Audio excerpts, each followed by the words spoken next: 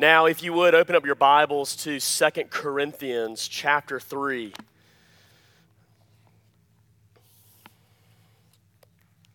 Second Corinthians chapter 3, we're in verse 18 for a third week because this is so filled. Don't worry, we're going to get out of 2 Corinthians 3:18, but there's a lot here. And we are zooming in on the most important part, or the really what the text is building up to here. John Murray, who was a very great theologian of the 20th century, he said this: no passage in Scripture, this is a fascinating statement, no passage in Scripture defines for us specifically the method of progressive sanctification more than 2 Corinthians 3:18. So in other words, if you want to know how to grow as a Christian, how to become more mature as a Christian, John Murray is saying this is one of the chief verses in all the Bible right here.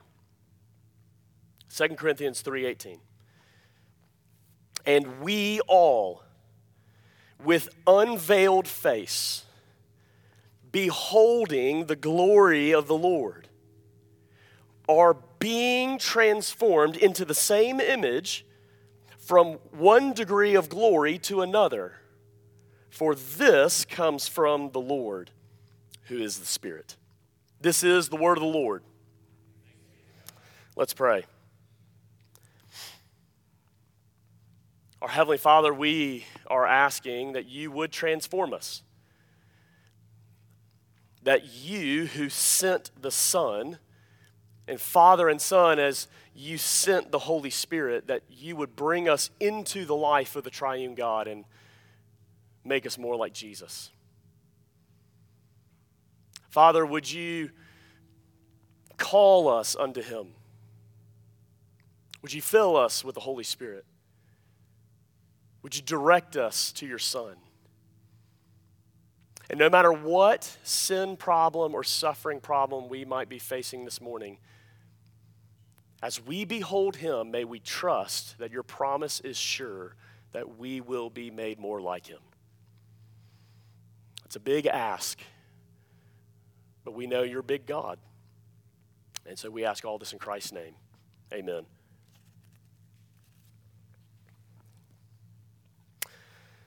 Unless you change to be more like Jesus, hell is a certain reality for you.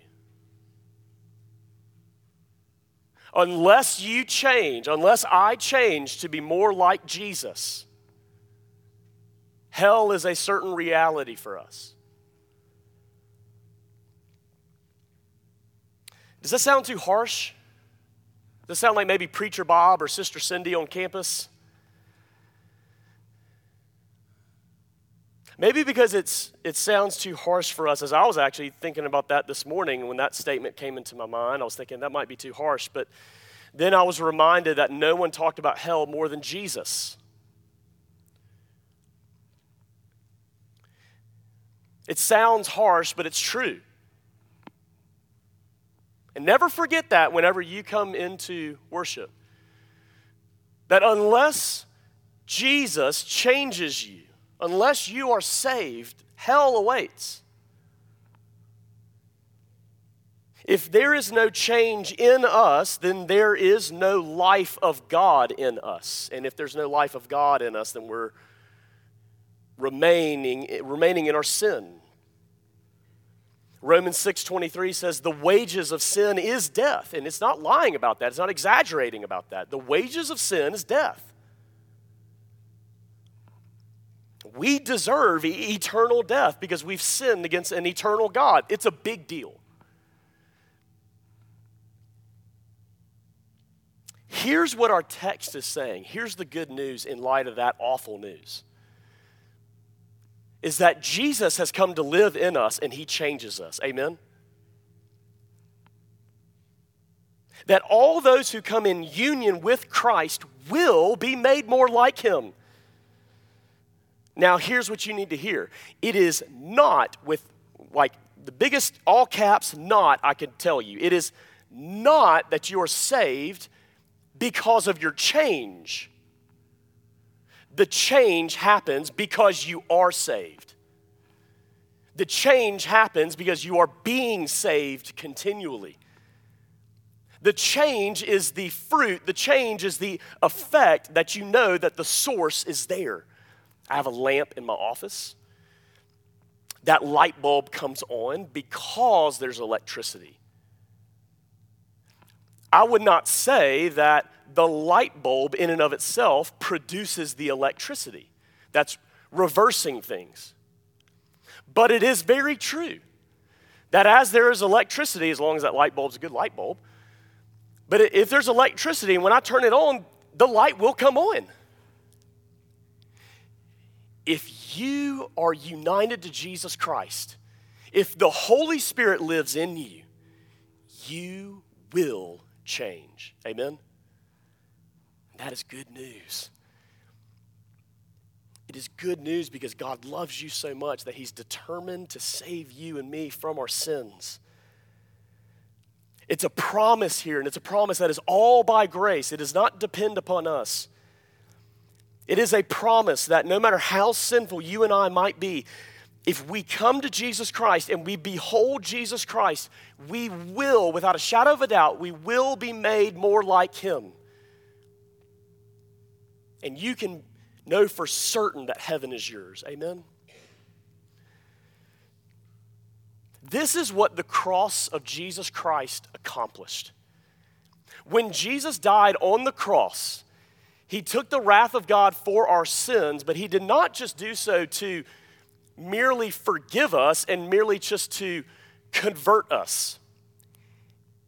On the cross, Jesus purchased the power for us to change. That everything you need, from the beginning of the Christian life to the end of the Christian life, everything you need is in Jesus Christ. So if you have Jesus, you will change. Now, what does that change look like? Well, we got to redefine what we mean by that and have proper expectations. But it is for certain that everyone, even the thief on the cross, even if it's for the last few seconds of your life, if you have Jesus, he will make you more like him. Amen? It's a promise. That's what Paul's saying here. Paul he's been trying to convince these people, look, you don't need Jesus plus something else. The reason why my gospel ministry is sufficient for all of life and godliness is because we keep Jesus always before the people. Paul is telling the Corinthians, saying, don't get distracted. Don't move away from Jesus. Don't graduate from Jesus. Don't make Jesus just be your side hustle. He is everything. And you're always looking to him because when you do, you will change. Isn't that amazing? The main thing I want to say to you, and I want to emphasize every different word in this, it's this. As we behold Christ, we are being made more like him. As you behold Christ, you are being made more like him. Amen? All right, now, if you're a visitor, I'm a feedback person now. I want to know what's happening in your soul here. Here's the thing. We are promised by God to be made like Jesus Christ. To take this statement, as we behold Christ, we are being made more like him. What you and I have to remember is this. You and I can't grow by self-obsession. It is not by obsessing over your psychological makeup. It's not by obsessing over your past story. It's not by obsessing over whatever gifts you have or whatever your personality is. That is not how you grow into a mature Christian. It's as you behold Christ. We are called Christians, but many Christians are taking the Christ out of Christian. And we're so obsessed with looking at ourselves and our stories and our gifts, our personalities, whatever it might be, because we think if I can just understand me, then I can become the best me that there is. the more you look at yourself, the more depraved of a you become. All Christian teaching, preaching, discipleship, and counseling, it is only Christian as it primarily and overwhelmingly proclaims Christ. Amen? Now believe that, because there are many people who are saying otherwise. Or they'll say, yeah, Jesus, but if you really want to grow, you need to come meet with me for several weeks because you need to really understand whatever this is in your life or your makeup or whatever it is. It is true we are to know who we are. We're to know our own hearts. Scripture will definitely talk about that even in this book. But what's the primary look? Christ. Christ in all of his glory, in his person and his work, all the different facets of who he is. There's so much in Jesus Christ that it only is sufficient to have an eternity of heaven in a glorified state to know him. That's how glorious he is. John Owen, who wrote a fantastic book on the glory of Christ, he said this: the sight of the glory of Christ is the spring and the cause of our everlasting blessedness. Or even more modern day today, Sinclair Ferguson says this, actually in the in the foreword to this book: a deep and intimate knowledge of Christ resolves most practical issues of the Christian life. Those who live most fruitfully on earth realize they have priceless treasure in heaven. Christ. Listen, whatever we, in the Christian life or the church or whatever it might be, in our families, in our marriages, whatever we make the Jesus plus blank, whatever that blank is, inevitably becomes the main thing you look at. It becomes what we focus on most. Sometimes what Christians can say is that if we really want to change, then there's only one type of schooling that we should have, whether it's public, private, or homeschool. Sometimes we can say, if you're really going to change, or if other people are going to change, it's Jesus plus whatever political views we have, or whatever economical views we have. Or it's this: it's Jesus plus whatever TV shows we don't watch. Or back in my day, I'm 32, but some of you can say, oh, you're an old guy. You're getting there, don't worry. As long as you don't read those Harry Potter books. Jesus plus your own personality test. Jesus plus knowing your story, because if you don't know your story, then you can't grow in him. And it is amazing, and I don't say that in a good way, it's amazing what some people will say, that Jesus is good, but if you really want to grow, you need to know your story. I've even seen it, I don't know if it's trending anymore, but some people will say Jesus plus essential oils. Jesus plus joining a club. Jesus plus whatever facts you know. Jesus plus making a difference, having an influence. Jesus plus loving yourself. Jesus plus also making sure you have a salary.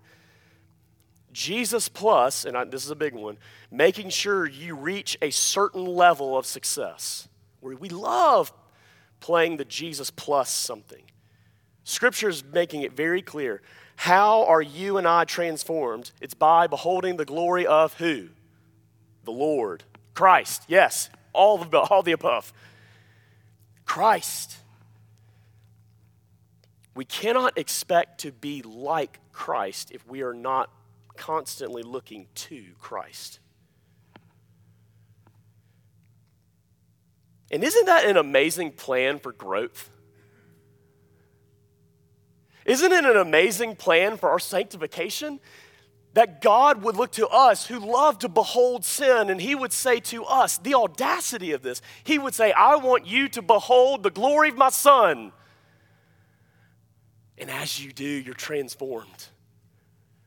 It's amazing.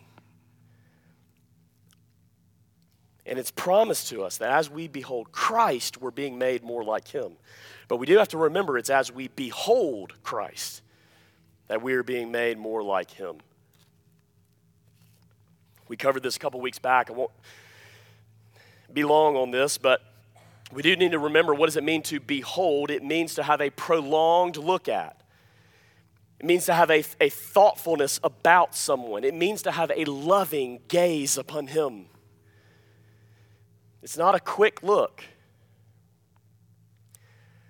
I think oftentimes I'm fearful for oftentimes my own heart, but many others' hearts, when we think that only an hour and a half on Sunday morning is all we need to look at Jesus. I remember when Sinclair Ferguson came to RTS Jackson, where I was in seminary, and someone asked him, what do you think is one of the biggest problems of the modern church in the West today? And without skipping a beat, he said, I think one of the telling signs is the fact that so many people have canceled evening worship. And then on top of that, the morning worship services are getting shorter and shorter. Even recently, there was a project that someone did actually looking at PCA churches, and they found that out of 1,930 churches, only 238 of them, that's only 12%. Only 12% of PCA churches who are supposed to have a high view of who God is, only 12% have both morning and evening worship services.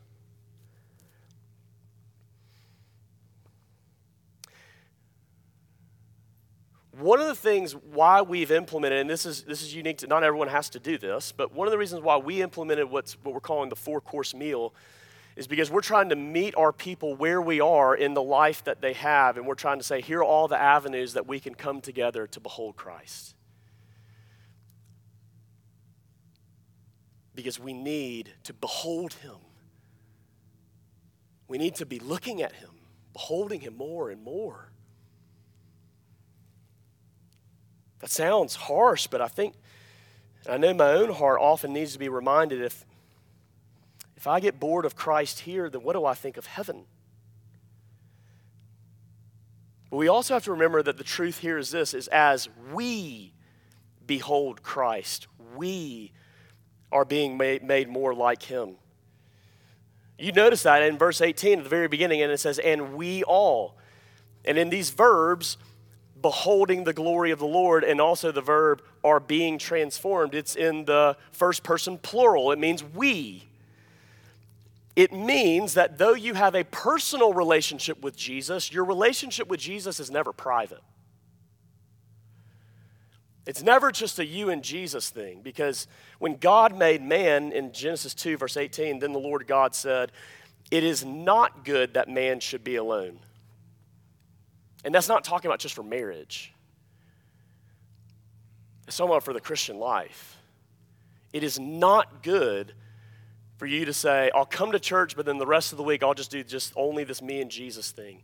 You're made to be with other Christians. You can't survive without other Christians. You need the local church to grow more and more in your faith. It'd be like saying this, to say that I'm just going to do just me and Jesus. It'd be like saying I'm going to become the world's greatest tennis player, but I'm not going to play against anyone. It's literally the game.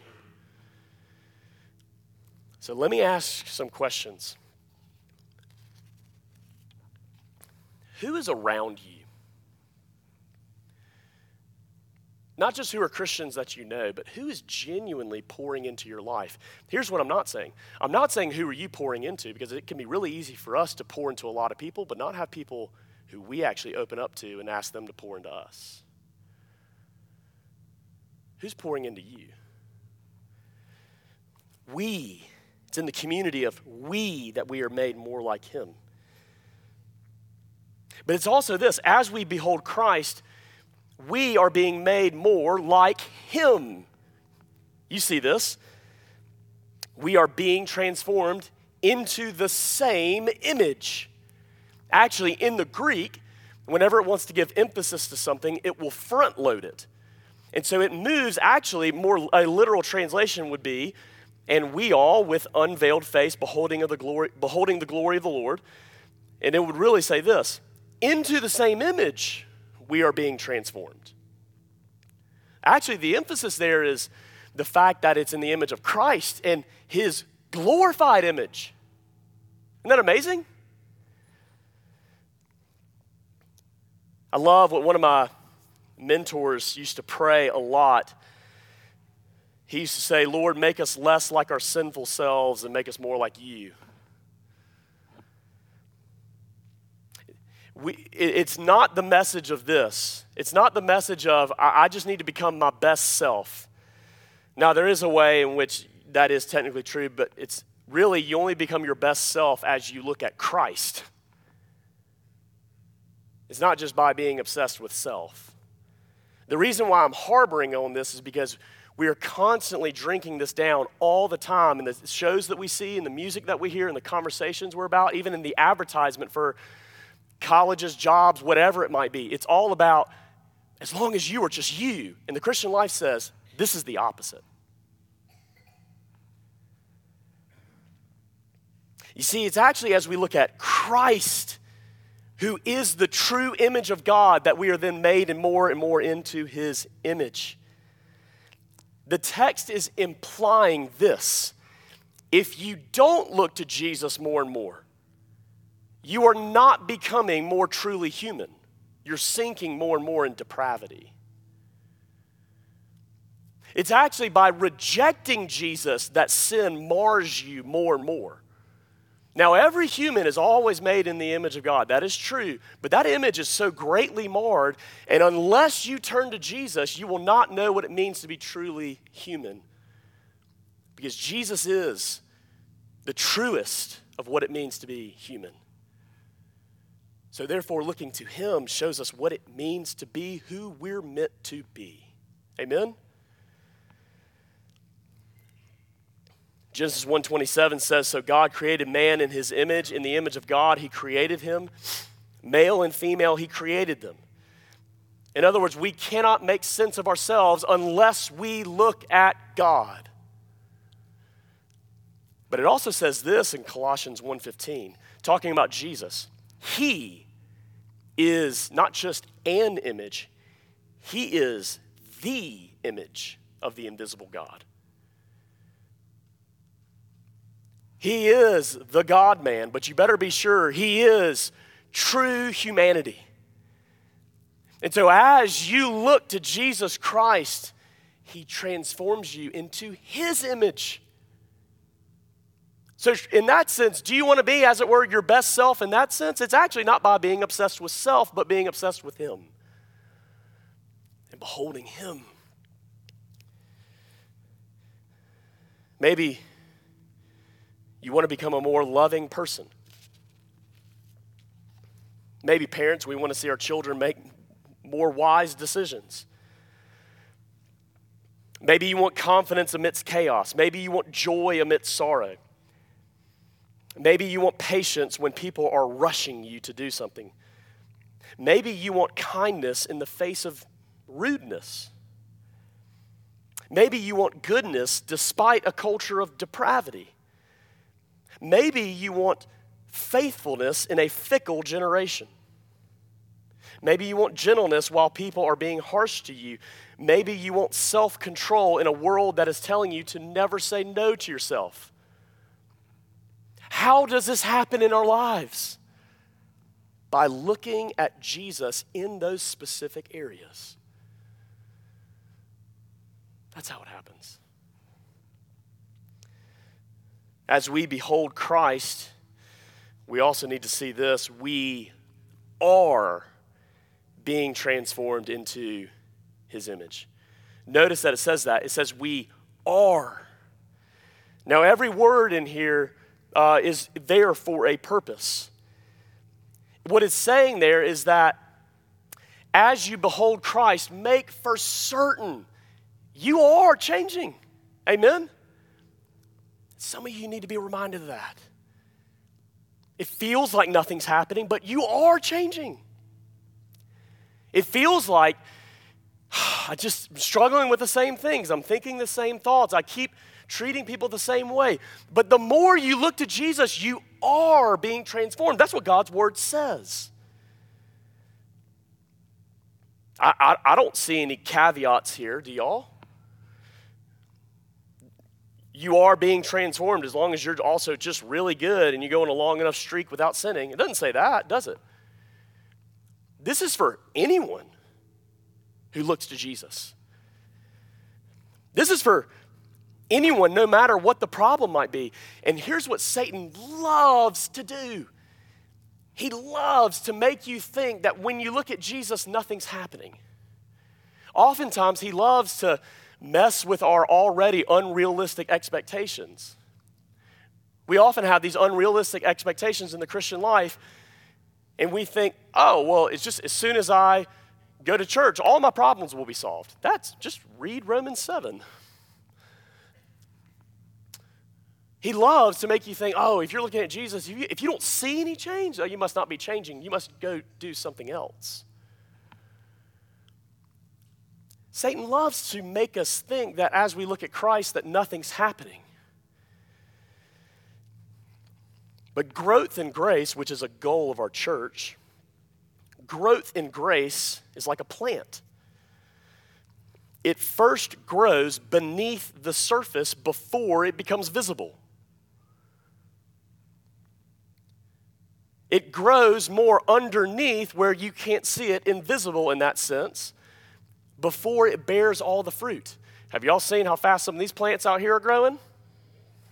Pretty awesome. Can often look at those and I say, I wish my life would take off like those plants. But notice that those plants either did not grow out or up until they first grew down. There you go. Yeah, amen. And that's exactly what the Christian life is.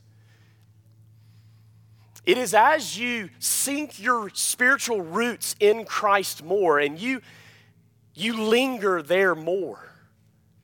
You behold his glory and his grace more. Be patient. He is always at work. Amen? Also be patient with others because God is at work in their lives too. It's not a matter of if we're going to grow if we look at Christ. It's just when. Or at least, it's not even when. Really, it's when are we going to actually see the fruit of the reality within. Make no mistake about it. You never leave here neutral, ever. Whenever you open your Bible and you read it, whenever you pray, whenever you meet with a Christian to talk about the Christian life, you will never leave neutral. God is always at work. Amen? Maybe you're struggling with an addiction right now.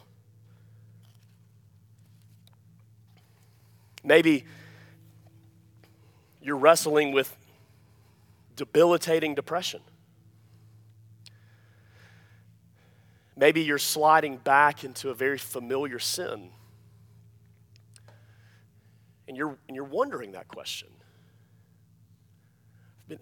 I've been coming to church. I've been praying. I've been meeting with people. I've been looking to Jesus.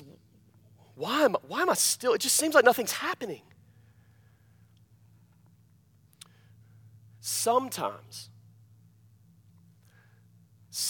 God will hide the effects for a season so that we don't worship the effects, but we keep looking to him. Sometimes God keeps us from seeing ourselves as strong so that we would know that we're weak because weak people depend on Jesus. Matter of fact, that's one of the things that we need to reorient. You are mostly growing in your soul before it is visible to other people. But make no mistake, as you or anyone else, if you're a believer and you look to Jesus, you will change. Amen? You will. I've talked with countless people. It seems to be one of my most frequent conversations. And it's a good one. I want you to have these conversations with me. I have these conversations with other people. It's often funny whenever you give counseling to someone, and then you go and you say, I'm struggling with this, and then you hear them give you the same counsel you just gave someone else, and you realize, why did I not just think about that? Oftentimes it's been when people, which is so great, they know a sin that they're struggling with. And they finally take that step to meet with someone. You finally, you muster up the courage to finally tell the person what's going on, and you feel that lingering, hounding shame. But let me encourage you for a second. Why did you even reach out to another Christian or a pastor for help in the first place? Who brought you to that point? Because if you weren't a Christian, it would not be you. It must be the work of the Holy Spirit. Amen? Actually, one of the greatest things you need to see is the fact that you feel that struggle and that battle within, and you look to another Christian for help. You know that God's at work. Isn't that awesome? I can show you this. I love to give this illustration because I literally will do this with people. Flashlight. There you go. I guess there's lights up here, but you get to see kind of what I do at times. Here's a flashlight, and my hand's right underneath it. This hand has several scars on it. Is my hand underneath the light? Yeah. But as my hand gets closer to the light, can you see more of the scars and the, dirt under the fingernails or, whatever other things might be there? Oh, yeah, as it gets closer to the light, you actually see it more. It's not that it wasn't there before, you just see it more. Now, as you see these things, you become more sensitive to those things. As you see your sin, you become more sensitive because you're learning to love what God loves, and God loves godliness. He hates sin. And so you feel that tension within. But here's the question. Is my hand closer to the light here than it was here? It's closer here. You see, as you grow closer to God, it is good that you grow in sensitivity of your sin. But that's not the whole story. Don't just say, woe is me. But you run to Christ, who is at work in your life. Amen? You are being made more like him, no matter what other thoughts might be hounding you. As you look to Jesus, you are being made more like him. But we also must remember, as we behold Christ, we are being made more like him. This word for being is very important. Notice that in our Bibles, it does not say that we are transforming ourselves into Christ's image. It does not say that. It says we are being transformed. In other words, it's happening to us. That's very important because what the original language is trying to tell us is this: you don't change yourself. God does. God does not bring you into the Christian life all by grace, and then it's just up to you to work it out. And if you're not working hard enough, then, well, you better not be sure about your salvation. That is not what the Bible says. The Bible says that God's grace continues throughout our lives. Yes, we are working out our salvation, but who is empowering us to work? As you look to Jesus, God is transforming you. You better be sure God's at work. Now, this should rebuke some of us who can become way too prideful, and we can look at other people and we say, well, why aren't you at the same level as I am? But you have to remember, the only reason why you have any sort of growth is because of God's grace. It's not because of your work. It is not because of your cooperation with God, because you would never cooperate with God. It is by his sovereign grace. And thank goodness, because if you cannot earn it, then even when you're just running away from him like Jonah, it does not mean God's going to give up on you. Amen? It should also be a comfort to us. Some of us, many of us, might wish we were, what we like to say, we were further along. We often, once again, we don't have the right expectations. What do you mean when you say further along? Philippians 2:13 says, "For it is God who works in you." It says here, when it says we are being transformed, what we see at the very end of the verse, this comes from the Lord who is the Spirit. It's God who's doing the work. Some of you who you feel like maybe year after year after year you've been wrestling with these same things. And you say, I should be further along by now. Can I just graciously rebuke you for a second? Who do you think you are? Matter of fact, oftentimes when we say, I should be further along right now, really the core thing there is you have too much pride. And then you often get in this mindset, you say, well, if I could go back and live my life over again, then I would do things different. You have way too much pride. I have way too much pride. Because how are we the way we even are right now? It is God's grace. Look, if God wanted you further along in whatever it is, you would be further along. Now, at the same time, that does not mean that we sit back and say, well, if God wants me further along, I'm just going to lay here and he'll do the work. That's not biblical. Because actually, right before this section in Philippians 2, verse 13 is chapter 2, verse 12, where Paul says, you work out your salvation with fear and trembling. Who works? Is it God or you? Yes.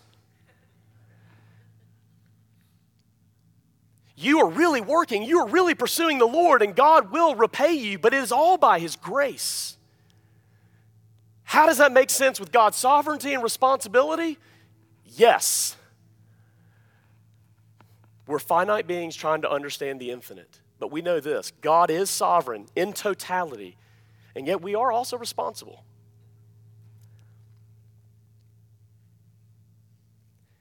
This should keep us humble. And it should keep us from saying, man, if I were so-and-so, here's what I would do, A, B, and C, or X, Y, and Z. And as long as they just were like me, then they'd have their act together. First off, you have no clue what's going on in their heart. Remember, they grow down before they grow out and up. But also, secondly, you actually might not be further along as you might think because you're still thinking so highly of yourself. Mature Christianity is becoming more dependent upon Jesus. It's not becoming more independent. And it's actually as we understand His grace that I realize because God is always going to be working in me, then I can work as hard as I can at my salvation, and I know that it's not up to me. He will do it. I have nothing to lose. Amen? Isn't that awesome? As we behold Christ, we are being made more like Him. This word for transformed is such a cool word. I've always loved this word. It literally is where we get our English word for metamorphosis. A transformation, a changing process to shape something from one form into another. That's what happens in the Christian life. As you look to Jesus by faith, you are being spiritually metamorphosized, or whatever grammar term you need to correct me with after this. I'm from Alabama. Have mercy. We are being transformed. Unlike Moses, whose face was fading away, we're continually being transformed. And that means this, my friends, that sin and suffering is not the greatest power in my life anymore. Amen? It's not. Christ rose from the dead. There can be no one stronger than Him. Though I still sin, though I still suffer, it is not the greatest power in my life. And we need to tell ourselves that. That doesn't mean that sin just zaps away and you reach some level of Christian perfectionism. No, once again, just read the Bible. But it does mean that there is a greater power in your life that will more and more defeat sin and live unto God.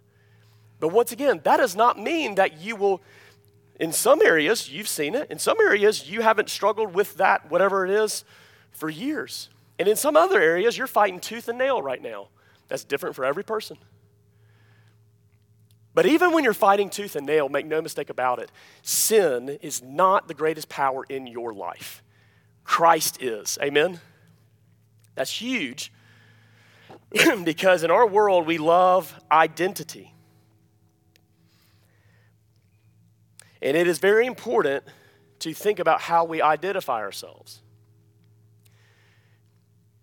Sin describes my experience, but it does not define who I am. Sin describes my experience, and I need to accurately describe my experience so I can know and help others know what's really going on and where I need to apply the gospel. But never does sin or suffering, no matter how bad it might be, does that define me. Christ does. Years ago, I was talking with a girl who was struggling with same-sex attraction. And she's a believer. And after many meetings with her, we were walking through it, and she kept saying over and over, like, this is just who I am. I am same-sex attracted. Now, just as a reminder, this took many different meetings, okay? And I would love to talk with you about this if this is something you struggle with. But finally, we got to the point where she was learning to trust me, and I was able to speak into her life more and more, and we were able to get into the point where I was able to say, well, that's actually not a biblical way of identifying yourself. It's not saying that you don't struggle with that, but it's not your identity. And she said this, well, I don't want to just walk around all the time just thinking about how bad of a sinner I am. Well, for one, welcome to the club. But secondly, you see actually what was happening is that she thought that if she just labeled this as sin, if she called it actually the way the Bible calls it, that even if you don't act out on it in your nature, it is still sin. But when you have a sinful identity, particularly for this girl, it was plummeting her in depression. It was plummeting her in despair. No wonder. Now, that's not at all to say that her experience is not real. It's very real. And we must remember that. But what is the greatest power in her life? Jesus Christ. And you know what we do in those moments? Hey, look, it is tough. It is hard. And on your own power, you cannot fight this. You can't. But you do have the Holy Spirit. And though you might be battling the temptation the rest of your life, it might, Christ is always the greatest power in your life. You'll never reach a point in this life where you're perfect, but one day, finally, in heaven, all of that will go away. But even now, define yourself rightly. Know who you are. Know what the Bible says about you. This doesn't make you somehow a different category as if you need Jesus plus something else. Don't you dare go there.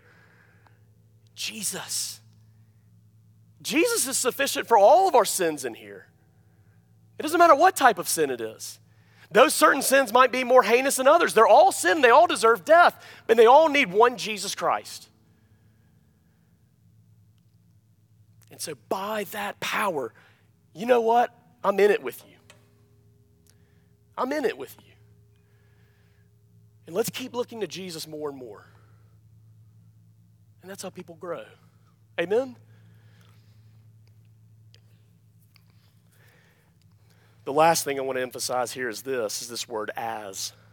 As we behold Christ. It literally in the Greek is saying that you cannot be transformed unless you are looking at Christ. That is a thus says the Lord right there.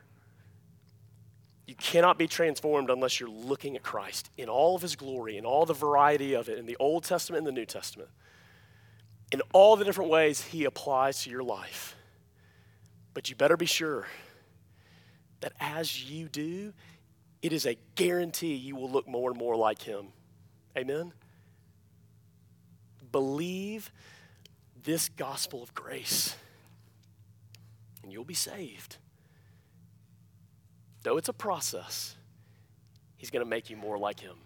Amen? Let's pray. Our Heavenly Father, we're asking that you lift up our spiritual eyes, our heart, our soul, the entirety of our person, to see him who sits in the heavenlies. By faith, to look at him who hears us. And to believe that no matter how bad it gets, he's working in us. And that one day we'll be there with him. Lord Jesus, make it true. Send your Spirit. We ask all this in your name. Amen.